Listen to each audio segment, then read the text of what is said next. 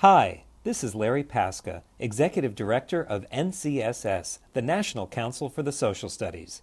This episode features an author published in an NCSS journal. Please enjoy. You're listening to Visions of Education, a podcast where we take a look at big ideas in education from different perspectives. Hi, I'm Michael Milton, a high school teacher from Massachusetts. And I'm Dan Kretka, an education professor in Texas. We're here to help bridge the gap between educators in the K-12 and those professors in higher ed. We hope this podcast will help bring those fuzzy ideas in education into focus.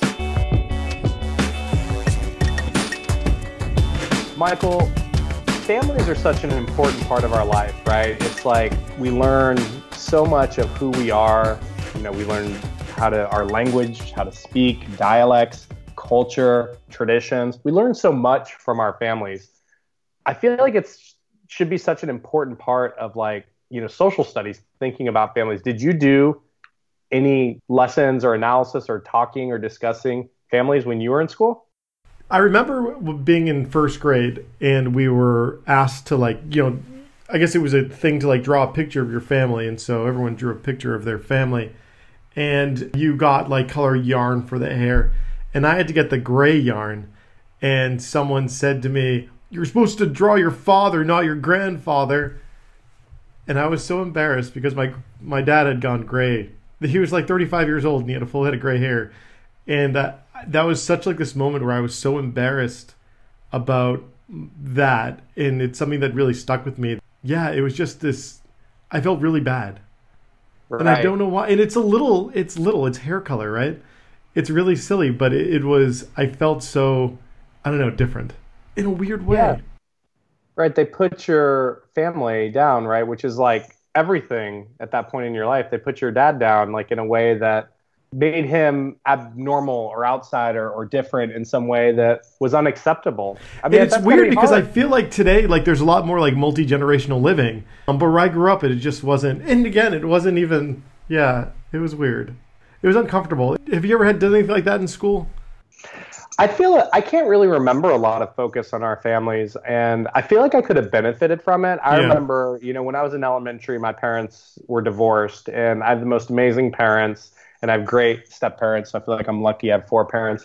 But I really wish there was more conversations about families at school, because I know for sure that I could have used someone who helped me learn how to talk about it. Yeah. And talk about what it meant when my parents got divorced, because I feel like I was basically just kind of guessing. And because no one talked about it very much, I feel like I was always, felt like it was a taboo topic. I wasn't supposed to talk about it, and that I should be embarrassed myself that my parents got divorced, even though I don't know. I guess I just wish I'd had teachers that brought these conversations up in school, because I think they're really relevant for kids. Yeah, I feel whenever we did, because we read a lot of books, right? A lot of picture books, and there's always mom, dad, kids, and then that was pretty much it. But there's really not much difference. Right. At least that I remember. And I feel things probably have changed since then. And I hope things have changed since then to be much more inclusive of the modern family. Right. Or not even the modern family, because I imagine families that existed back then. It's just they're just erased. Yeah. Yeah. So the differences among families are such a good way of understanding differences among groups. But the families that get accepted and normalized, they are validated, and other families maybe aren't. So maybe we should have somebody on to help us think about how you would teach about this in schools. What do you say? I was thinking maybe we should have 2 people on to do this. That sounds good to me. Yes. So we would like to welcome into the podcast Selena Van Horn and Andrea Hockman. Welcome. Thank you. Hi, guys. Hey, thanks for having us. We are thrilled to have the both of you on. So can each of you just tell us a little bit about your backgrounds in education? Yeah, this is Selena. I'm from California State University in Fresno. I'm assistant professor of literacy education here. But before that, I was an elementary school teacher myself. I started teaching elementary school Spanish, and then I moved into the classroom. I've taught both primary grades and intermediate grades. And after that, I worked as the director of education for the Boys and Girls Clubs in Columbia, Missouri, where I was in grad school. And this is Andrea, and I am an assistant professor of social studies and cultural studies education at Utah State University. And prior to that, I did my graduate studies at the University of Missouri, where I met Selena. We were both doctoral students there. And then I used to also teach high school social studies in rural Missouri.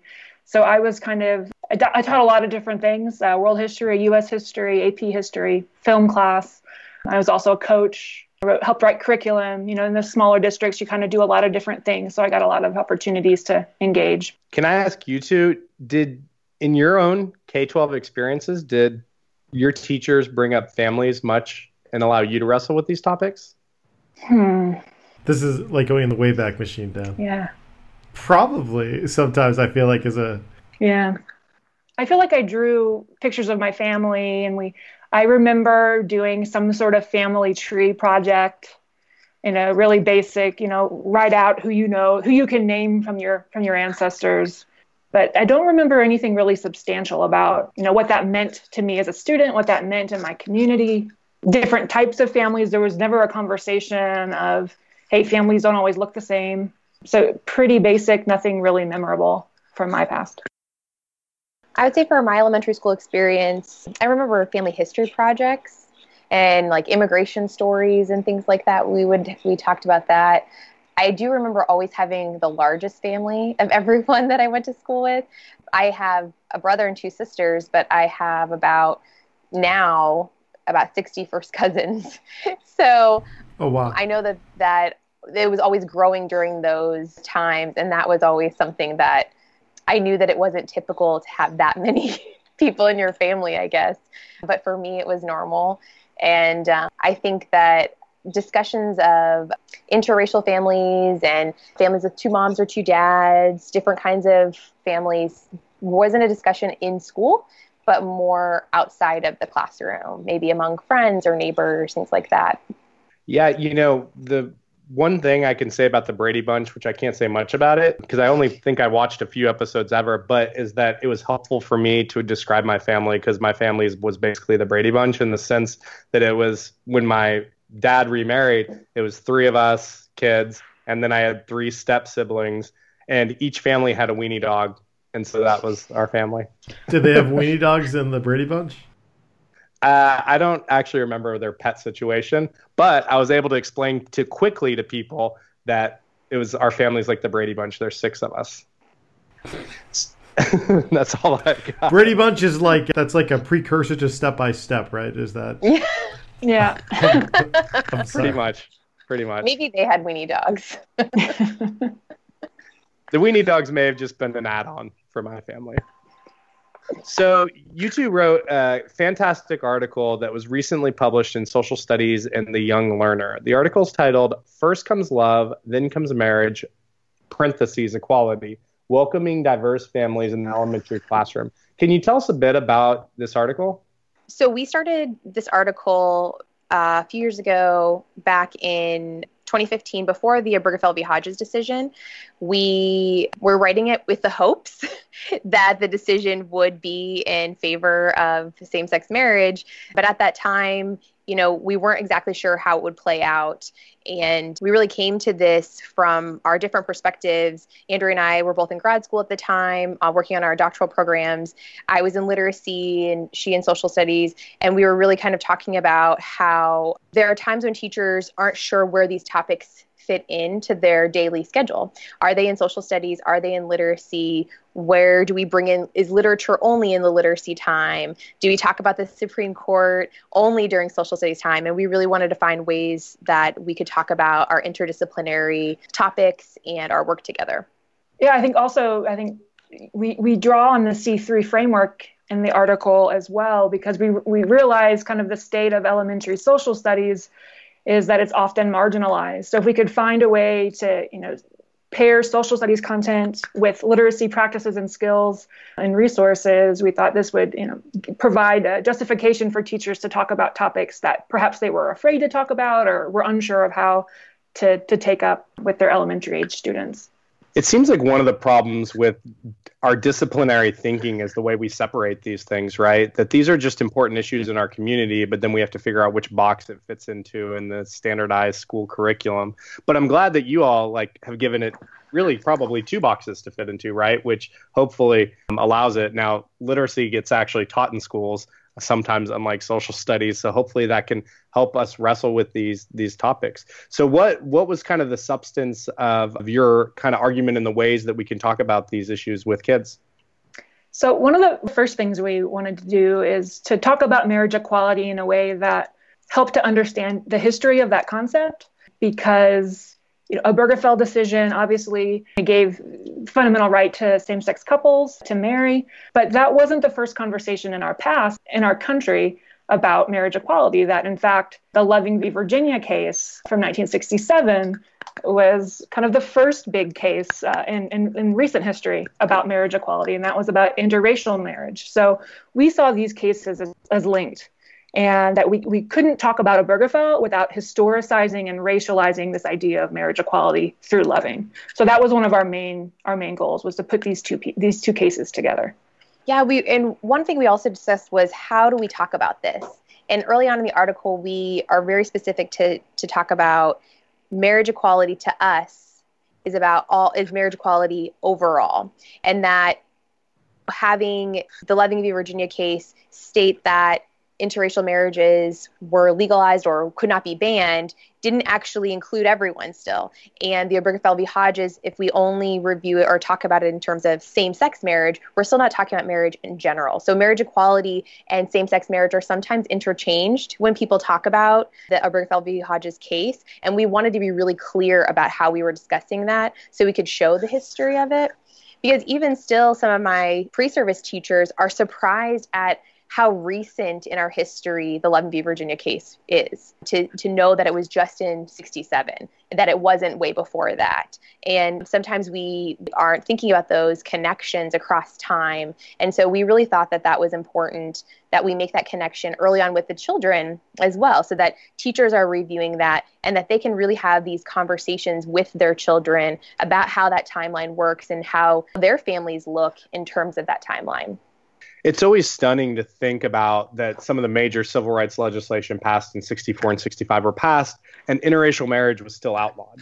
I mean, it's kind of stunning, but it also, I think, points to the continuity and change that exists in how it goes to show how groups that are marginalized in society, whether it's couples who are interracial or whether it's, same-sex couples, that the things don't all change at once, right? Even when some progress is made in one area, there could be other areas where there's a backlash or there's those laws still don't change. So it's kind of shows that how that progress isn't linear and that it often requires kind of continued efforts. But it just always, that's stunning to me. And I think sometimes students find it stunning too, that didn't come before some of the major civil rights legislation. Well, I think that's actually a nice extension from the article, is to look at same-sex equality post-Obergefell. You can see some of the same things as you see in around the Loving decision, right? Marriage equality for same-sex couples did not end discrimination. There are still issues around housing discrimination, healthcare discrimination. Many same-sex couples face problems when trying to adopt even their own children who they've had in their living relationship. They still have to then go through a second parent adoption. So Obergefell, just like Loving, didn't solve all the problems, but it is a major benchmark in moving the conversation forward. I know that one thing you highlighted in the article is how we can use picture books as a way into this issue. Can you tell us a little bit about some books you found and some advice you have for teachers in using them? Yeah, one of the entry points, I think, especially with elementary school teachers, is through literature. Oftentimes, our children are able to connect with a character in a story and see them through their whole story, which I think is really important, because when we're talking in the classroom, we can get a lot of questions from our students. We always don't know how to answer right in the moment. And one of the things I always talk with teachers and pre-service teachers about is that we don't have to know the answers, which is something we always talk about, especially through an inquiry model. But how do we sit with some of these things? How do we think about them and come back to them? And children's literature is a really great entry point to talk about different topics. And some of the ones that we brought up and that we have cited and we can share more definitely are about how do children with two moms or two dads navigate the school system? Because that's really what's happening with lots of our children as well. And teachers, I think, actually can learn a lot through the picture books too. If they haven't experienced this before, if they think, oh, if I have a child with two moms or two dads, then I'll definitely bring this literature in. Cool. How do we get that started? What topics could possibly come up? How can you as a teacher be prepared ahead of time? And then also enter into this with your students in a way that our children with LGBTQ identifying family members can understand or share their story without having to personalize it always. And that for all of our students to learn about how they might be able to talk about certain topics, when to ask something, or when to learn first before we ask a question, things like that. And we talk about a couple of different books. Specifically, Usha's Moms is a great book focusing on what happens in schools with parent forms and how do we talk about them. But then we also have some newer literature too, which I think is really important because the literature that's been coming out in the last 10 years is really a lot more inclusive. And I really want to encourage teachers to look at those publication dates to think about how they would engage those conversations with the children. Do you mind giving a few examples of the picture books that you think would be good? I'm also buying picture books a lot now, so. Yay. I'm happy to talk about it. Children's literature is actually one of my areas of research, and LGBTQ specific literature is really important that we think about how families and LGBTQ identifying characters are shared and celebrated within our literature. So specifically, Usha's Mom's the one I talked about. Usha goes to school and finds that when she has to fill out a form to go on a field trip, that it asks for her parents' names. But like many school forms that our children see, the parent options are only mom and dad. And we see this a lot in many of our schools in terms of admission forms for children to get into school, permission letters, things like that. And they're very exclusive in terms of what a parent's identity can be. And through this book, Usha really gets to talk with her teacher. Her mom gets to talk. One of her moms comes in and talks to the teacher and things. And they're able to showcase with the class that there are other families that maybe students in the classroom haven't known about before. Another book that we talk about, though, is a recent publication that came out around the time of the Obergefell v. Hodges case, although I'm sure it wasn't written specifically for that, but thinking about how a child in kindergarten comes to school and we have these very gendered and family-specific holidays we talk about, like Mother's Day and Father's Day. And in Stella Brings the Family, Stella has two dads. And for Mother's Day, because that comes first in our calendar, while they're making cards for a Mother's Day celebration, she doesn't have a mom and she's trying to think about how her family fits in. And eventually she brings her whole family because she doesn't just have two dads, she also has a lot of other loving family members. But the book really shows us that while we learn about Stella's family, there are other families that the children have that aren't discussed. And we find out when Father's Day is about to come, oh no, there's a kid in class who doesn't have a dad because he has two moms. How is he going to go about that? And so I think what's great about this literature is that it allows our students to see what children could grapple with, follow what's happening in the storyline, see what they're questioning, see how others react to them. And they might be the Stella in the story, or they might identify with one of the other kids in class who didn't know that Stella had two dads. And so they get to see how this story plays out and ways to celebrate Stella and her family without asking questions that position them in another identity or other them from other parents in class. I really appreciate that about picture books. They just open up a world for us to examine the issues in our own life, but to examine them from a story that's in front of us. And it seems like these look like tremendous books for initiating conversations and allowing students to share what they're comfortable with, ask questions, but often the questions in terms of the book, right? And so it allows you to talk about real issues that maybe they wouldn't know how to ask those questions, but once they read through the books, I'm guessing, it helps them see possible questions they could have, or also just have affirming images and pictures and stories of LGBTQ families. So you would use the picture books as kind of like an introduction to your inquiry, correct?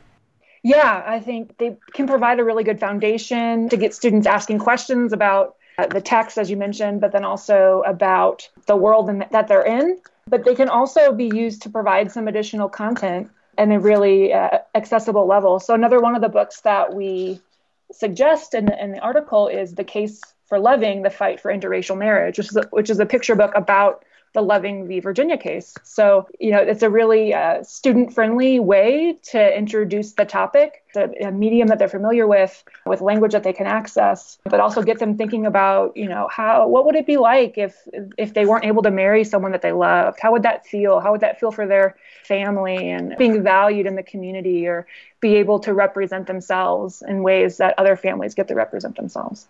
This also seems like part of a larger social studies project where we are including LGBTQ people in the social studies curriculum, right? I think oftentimes, for example, people like Bayard Rustin don't, get their due, and how that was such an important part of the civil rights movement, but also the ways that he was even pushed out of the civil rights movement at times because he was gay, and some of the struggles that he faced in the ways that even, senators even were going to blackmail civil rights workers because of Bayard Rustin's presence.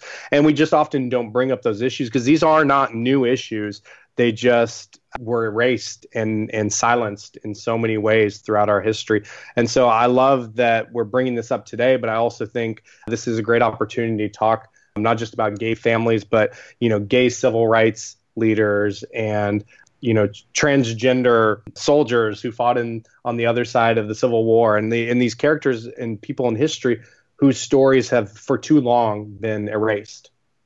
Yeah, one of the things we wanted to talk about too is about how across the country, really, the way that different states are taking up LGBTQ inclusive curriculum and standards for what teachers should be teaching in their states. And just even thinking about the intersecting identities that you're talking about not having one identity, but having multiple identities that are maybe seen differently in our different spaces. In California, there's the FAIR Act, which is really calling for LGBTQ identities being taught throughout our social studies curriculum as young as second grade, to really talk about the contributions LGBTQ people have made to the history of our state.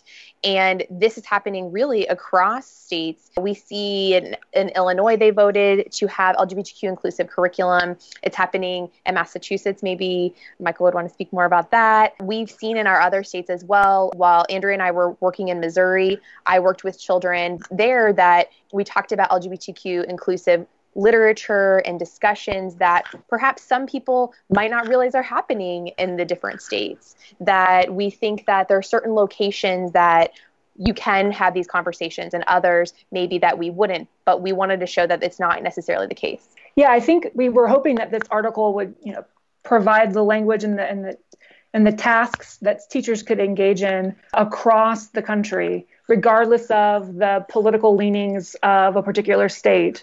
Because there are LGBTQ families in every state, in every school district. I live in Utah, arguably one of the most conservative states in the country, but my wife and I have a 3-year-old daughter who talks about having 2 moms every day when she's at school. And actually, Michael, it was funny that you talked about drawing a family picture, creating a family picture, because just this morning I picked up my daughter's first version of that at school, and it was so sweet. She used finger paint and drew her mommy and I, so the teachers claim, it basically just looked like a big blob, but it was so sweet that, she was able to do that. And her teachers affirmed that she has 2 moms. And I think she's the only person in her class with 2 moms, but that they were welcoming and inviting, even in a space that you might from the outside think isn't welcoming and inviting. So these conversations are everywhere, regardless of if we don't think that they are happening or not. So I think it's in our best interest to find ways to infuse all spaces with these kinds of conversations. And I appreciate the fact that you are, and so there is a lesson plan. If you do go to the Social Studies and the Young Learner, there is a lesson plan and a lot of great material that you can take a look at. So I highly recommend any elementary teachers and really anyone listening to go take a look. It's really, it's a remarkable job. And thank you so much for doing this. Yeah, we're happy to. Yeah. Thanks for having us. Yeah, thank you so much for sharing this. We think that teachers are ready and want to, and we're really excited to connect with them on this. And I'm also excited to purchase these for my daughter. Michael's developing quite the collection based on our episodes. I do. That's pretty much it. That's why we do the podcast, so I can find out new books for my kid. The truth comes out, finally. Yeah. I'm all for that. Yeah.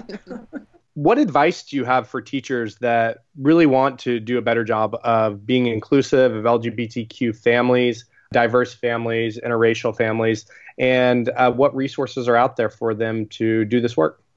I think one thing that comes to mind is that there are things teachers can do in their local classroom and school community to create more affirming and welcoming spaces for their students and for their families. It can be really simple as opening up a Word document and changing mom and dad to parent or guardian. That doesn't take a lot of time, but can mean a lot to the people who are looking at those forms every day and have to cross out dad or mom when, that's not reflective of how they identify. So I think, in real time, they can make substantial impact on the way that they can support families in their school. And then I'll share one resource that I use, and then I know Selena is kind of the go-to person on children's literature, so I'll let her share some more. But a place that I like to go to find resources is socialjusticebooks.org. You might have talked about it on the podcast before, but it's a really great selection of multicultural and social justice books for children of all ages, young adults, and even into high school. So I find that really useful. And they analyze the the texts, and they review them based on those kind of frameworks. So I find that really useful. Well, one thing I was going to say, as for elementary school teachers, as a former elementary school teacher myself, I think that one thing for teachers to really take into consideration is the fact that we want to create inclusive and welcoming spaces in our communities and in our classrooms. And that really can start with the choices that we make ourselves. How do we set up our space? Even the posters we have up in our classrooms. With Welcoming Schools, it's part of the Human Rights Campaign. There are lots of posters and materials that are free to teachers, ways to set up our space so that both visually and through our forms, any paperwork we send out, it's inclusive. For families who have been excluded, they'll immediately see that this is a different space, that there's a different climate here. And for families who haven't been aware of it before, they'll start to notice those changes in language and what's on the posters or the literature that we even just display in our classrooms. And I think it's important that we realize that while picture books are one of the things that we represent, and I love picture books, and I think that there's no age limit to them. So you can read them at all ages. But I know that there's more literature that's coming out at the mid-level, maybe 3rd, 4th grade reading level for our older students to read, to get a deeper connection and understanding of what characters are going through. So for example, one book I really love is called George. It's by Alex Gino, and it's a scholastic book. So for all those teachers who are still dealing with AR and all of that, the accelerated reader programs and things where their students have to test after reading, it's part of those programs too. So we don't have to really see a separation between wanting to read high quality literature about diverse people and being assessed on them. So George, that book is about a character who is transgender, and she comes out in 4th grade. So I think it's really awesome for our teachers to be able to read this literature too, that we get to see what she's going through and how she comes out to her friends and her family, and that this isn't something that is just for adults, that our young people are questioning their identities, or they have different identities they want to share with us. And I think that there's more than just picture books for our young students and teachers, but also I'm always supportive of the picture books, and I think that they really can let us in for a short time on these different stories and to connect with the characters. And if you want to think a little bit more about this topic, we can refer you back to Little Self-Promotion, episode 39 on supporting transgender students with Amber Briggle and Genevieve Mayette. And Amber is a member of our community who has really been, an activist because she was forced into the role just as a mother, protecting her transgender son. And so those are such important issues. And again, we just really appreciate you all raising them and helping social studies and English language arts teachers figure out how to do justice to this issue and justice in our society on this topic. So thank you. Thank you so much for having us. Yes, thank you. Thank you. Where can our listeners find you and your work online? For me, you can just email me at svanhorn@csufresno.edu. Andrea is more tech savvy than me. Ooh. It wouldn't go that far, but I'm on Twitter at ahawk12. You can also email me, and my email address is andrea.hawkman@usu.edu. All right. Well, we definitely will continue the conversation by everyone sending you emails or tweets, or you can send us tweets and we can continue the conversation online and in other spaces. At the Visions of Education podcast, we are all about sharing the learning. If you're doing something fun, creative in education, or you just want to chat, tweet us at Visions of Ed. We're also in other places like Facebook, the Mystery Space, and of course, if you haven't, subscribe to Visions of Education on Apple Podcasts, Stitcher, Google Play, Spotify, and anywhere you want us to be. We're anywhere you want us to be and in a mystery place. Are those correct. 2 different places, or is that the same place? It depends if you want us to be in this mystery place. We're there. I just forget which one it was.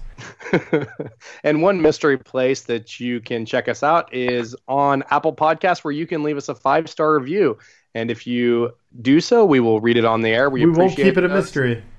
That we can tell you that the Apple algorithms like 5-star reviews, and it helps people find this podcast. You can find me on Twitter. I'm at Dan Kretka. And I'm at 42 Think Deep. Until next time, this is the Visions of Education podcast. Signing off.